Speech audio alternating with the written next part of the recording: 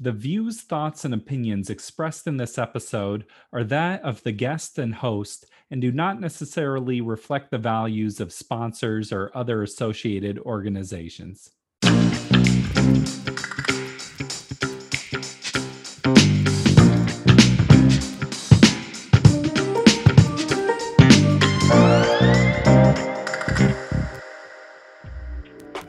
Welcome to the Parental Compass presented by Family Education and Support Services. I am your host, Bobby Williams. If you like what you hear, I strongly encourage you to hit subscribe. All the platforms have it. Hit subscribe and we'll notify you each week when the next episode comes out. For many people, when they think about foster care, they think about fostering babies or small children. But what about teenagers? What about teenagers? Today, we are going to be talking about fostering teens, managing behavior challenges, and just in general, what works. We have the dream team on this one. Jody Smetak is a licensed family therapist, and Scott Hanauer is clinical director for Family Education and Support Services. I have known and worked alongside both of them for many years, and they're such a source of wisdom. It was a really interesting conversation. I think that you're going to like it. Here we go. Like maybe that doesn't work for a kid who's been through trauma, or what are the differences from a kid who's been through trauma and one who hasn't in regards to being a foster parent? I think that around this topic, we have to remember that teens are going to test us. Any kid's going to test us. And sometimes those tests are going to be worse or longer with kids that have suffered trauma and have been moved around from home to home. And the more that we can instill in them that you want them there, that you understand where they come from and you understand that they have this history of trauma, the more that we can let them know that we want them there and to get involved in, because like you said, Bobby, we want them to be able to come back if they go off to college. We want them to have a place to land. And I think it's, building that relationship and letting them know that you do want them there. That said, I think it's also really important to, and this doesn't always happen, but I think it's really important for foster parents to get as much information about that child as possible right from the beginning, so that you have some sort of idea of where this kid has been, so that you can approach it a little bit differently and come from that place of compassion and empathy. So I think those are big things too. Yeah, I think what's tough is, okay, so teenagers are going to push it to the line and try to find the boundary. And how do you keep that boundary? Basically, how do you balance being too hard or too soft? Because you don't want to just be wishy-washy, but then you don't want to be like in a kid's face screaming at them either. Where is that balance, or how do you even go about working that? What we've been talking to foster parents a lot about, Bobby, is how important it is to be high structure, high nurture. Mm-hmm. So you're balancing both of those things. And the high structure part is holding people accountable, having predictable routines and consistency in their homes. The nurture part is having fun with your kids, doing pro-social activities. One of the things we talk a lot with foster parents about is looking for their youth spark. What is their spark? What is the thing that they have a passion for? Every kid has a spark. Even toddlers have sparks. Sparks for toddlers are dinosaurs or princesses or garbage trucks. Yeah, I totally agree with Scott. Finding that spark and fostering it. I think that I think setting those expectations from the very beginning about the structure and what the expectations are in your home. You don't want to wait for a kiddo to act out to tell them that this is the expectation. You want to set that up right from the beginning and be really clear about what your expectations are, especially with teenagers. You really kind of have to spell it out and say, my expectation is for you to, not be on your phone after 10 o'clock. then, you need to be able to follow up with that and show that you are going to hold them accountable for that expectation. Yeah. Yes. It's easier to get more loose than it is to get tougher over time. Like if you start tough and loosen up a little, that's one thing, but it's tough to like set a new precedent of like, now we're going to, Yes. things are going to be different around here. Yeah. Something I would always tell parents about is if you're making a consequence, don't make it a consequence on yourself. Like if you can be indifferent about like, okay, you can do this and this will happen, or you do this and this other thing will happen. It doesn't affect me emotionally either way. I'm going to take away your phone or not, but you can just get in this habit of like, well, then we're going to sit here together for an hour. It's like, just don't make yourself suffer. Right. Well, and I think too, Bobby, it's, if you have your own kids in the home and then you bring in a foster kiddo and you have expectations of them that are different from your bio kiddos, that's going to cause conflict too. If this person has to go to bed at this time, but these ones get to stay up to this time, there's going to be a power struggle right there. And they are going to act out. So, setting those expectations for, if you already have them established, then you're just letting the next person know what they are. Sometimes we tend as adults to get into looking for the negative behavior and consequenting the negative behavior or punishing the negative behavior. What we want to do is to shift that around, particularly for kids who have experienced trauma. There's a phrase I like, it's not mine, but that you can't punish kids into being good, but you can reward kids into being good. And so looking for acknowledging positive behavior, rewarding positive behavior is way more effective than trying to give consequences for negative behavior. I think it's almost like you have to count. Part of being a human is like honing in on negative things sometimes. Like it's not a good part, but I think it's like this primal thing of you're looking for like the threat. So it's almost like you have to be intentional to be like strength-based, focus on the good things they are doing. And that's intentional though. That doesn't always come totally natural for people. It is. That's kind of the counterintuitive part, I think, sometimes.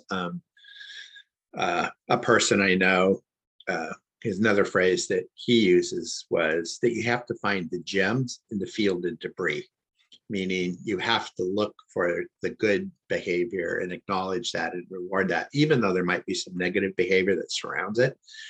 We're much better off recognizing, rewarding, and acknowledge the positive behavior versus pointing out the negative behavior. Totally. Yeah, and I think to add to that, Scott, is that, letting them know not only fostering the finding their spark and following, what they want to do, and, getting them involved. I think a lot of foster kids some foster kids, especially the ones that get bounced around from home to home, may already be involved in an activity and now they've moved out of that school district or something. And I think it's really important to, if it's at all possible, continue allowing them to do that. Connect with the social worker and find out how can you make that happen so they continue some sort of normalcy. And we want them to do those pro-social activities, definitely. Yes. I was reading something the other day that said one way you can make a foster youth feel comfortable in your home is to ask them like what their favorite foods are and, make them their favorite foods. Are there other ways to just help them feel accepted and welcome in a home? Yeah, I think anything that's about food, about their culture, about their community, that the parents can embrace, is way more effective than trying to make the youth fit into the foster family's culture or community. Totally. There's always this honeymoon period. Not always, sometimes it doesn't happen, but there can be this honeymoon period where it's like, oh, I don't know why this child is having problems at all their other homes. They came to my place and they're doing great. I'm just an exceptional foster parent. And then it's like 3 weeks in, everything flips, and it's like, what happened? Is there any ideas about the honeymoon period and how to deal with that, or just your thoughts? I think, yeah, and I think that definitely happens. And I think, kids can only suppress those feelings for so long, and then they're gonna show their true identity, and those behaviors that come with, being impacted by trauma, they're gonna start to come out. And I think, the best thing is to, one is to know that, expect it. There will be a honeymoon period. If it doesn't happen, then it doesn't happen, but expect that it will, and then you'll be prepared for when it does. If you can start pre-planning, like, okay, I know these big behaviors might be coming up, and what am I going to do? What are my boundaries?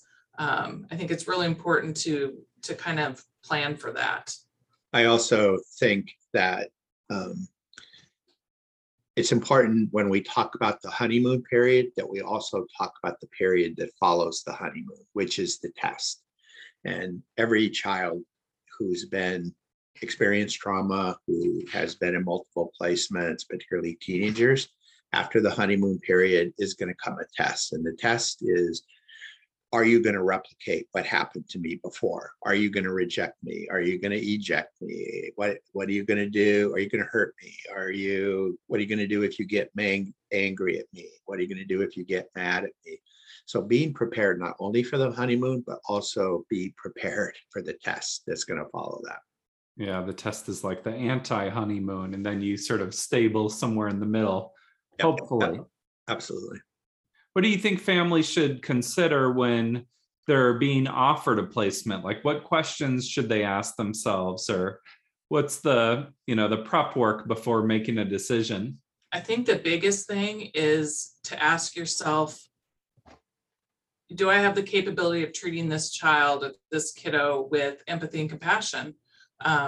And if you don't feel like you have those skills, then it's probably not going to be a very successful placement.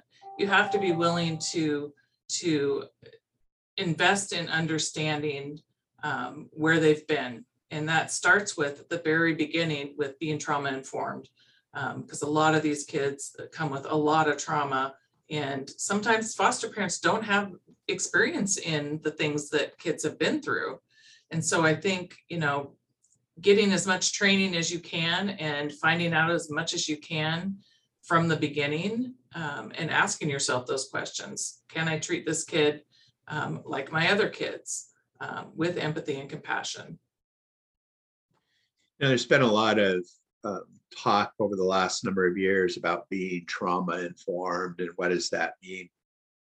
And what I've come to understand more is that we have to be trauma informed, but more importantly, we have to be resiliency informed. That trauma does not have to be a life sentence for kids, that we can actually, foster parents, when I say we, foster parents can actually mitigate the impact of trauma by knowing what skills to use to build resiliency in kids who have experienced trauma. And sometimes it's parenting skills that might be kind of counterintuitive. Where can they learn that stuff, or how do you become resiliency informed? There's neurobiology behind the skills to build resiliency in kids.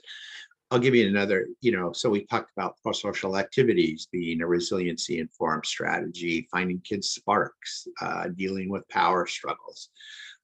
The other one, I think, that we encounter with foster parents or foster families who have teens is to make sure that that the foster parents understand the peers in those kids' lives, and knowing which of those peers make our kids' life better and which of those peers make our kids' lives worse. And we want foster parents to put their kids in a position of engaging in peer relationships that are actually pro-social, versus the opposite of that. Yeah, knowing who your kids' friends are important for every parent, I would say. There's a statistic or a phrase out there that says that the single biggest driver of a teenager's behavior is the friends they hang out with. It's not their school, it's not their families, it's not their faith-based organization. It is their peers. So as foster parents, we need to know who it is that our kids are hanging out with. Yeah. Well, they say, or I've heard it said, that it's like the 5 people you spend the most time with have a big influence on you. And that's probably true for adults too.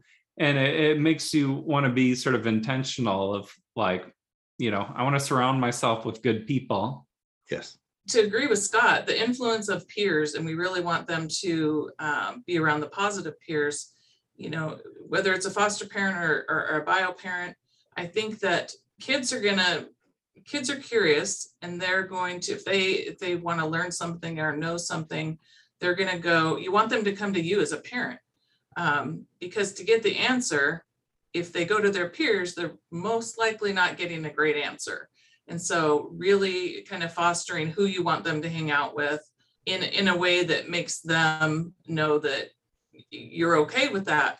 But I think really encouraging them to come to you and ask some of those important questions or talk about important topics is better than having them learn that stuff from their peers. But can you really control who a kid's friends are, though? Yeah. Yes. Yes, you can. Jody says no. I say yes, you can.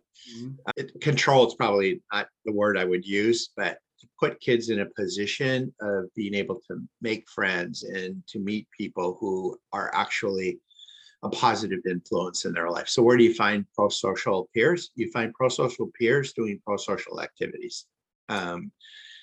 Whether it's music, like the Bridge Music Project, or if it's sports or arts, or it could be gardening, it could be anything.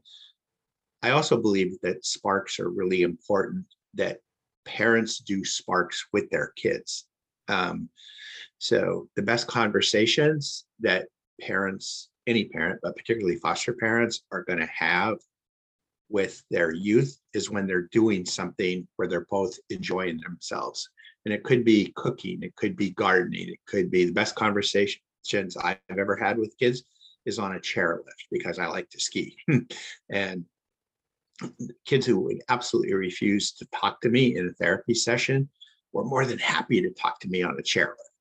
Mm-hmm. It's like, when I was driving a lot of youth around, it's like driving the car, you can kind of talk better than just like sit down and talk to me. Yeah. So why do you think that's true? I think it's just there's less pressure, like it's less focused than like, okay, we're having a therapy session here. Yep. So yeah, having to be less direct like that is way better. Yeah. I think there's other reasons too, is that you're not face to face, and that it's time limited. They only have to talk to you until they get to the destination. The kids only had to talk to me till we got to the top of the chairlift, and they didn't have to talk to me anymore. So there's a lot of reasons I think doing pro-social things with kids enhances that attachment, and that adolescents do attach to foster parents. Society gets so down on teenagers in general. And, we talk a lot about like issues people have, but what are some of the fun, positive, pro sides of having a teenager in your home, of fostering a teenager? Well, I think some big things is that you can talk to them. You can have real conversations with them. I think also that you can negotiate with them. If there's something that you're asking and there's something they're wanting, you can negotiate. They have those skills. There was this study that was done a long time ago, and I mean like decades ago, where they asked a bunch of parents of teenage kids, and these were not foster parents, it's just typical families that had teenage kids, and they asked the parents what they thought rewards were for their kids who for good behavior, for positive behavior. And the parents identified things like more screen time, more independence, more time with their friends, more time at the mall. They asked the youth from the same families what was rewards for them. number one thing on their list was time with their parents. That is what Jody's talking about, I think, is that you can have fun with teenage kids. You can do sparks with kids. You can take them hiking or teach them music like you do at the Bridge Music Project. Teens, they have this reputation for being more distant, but they do like positive adult attention. Like, that's a real thing. Yep, absolutely. Thank you, Jody. Thank you, Scott, for being here. And it's always great working with you both. Thank you, Bobby. Thanks for having me, Bobby. I really appreciate it. Thank you, Scott and Jody. This has been the Parental Compass by Family Education and Support Services. Bobby Williams. We'll see you next week. Peace.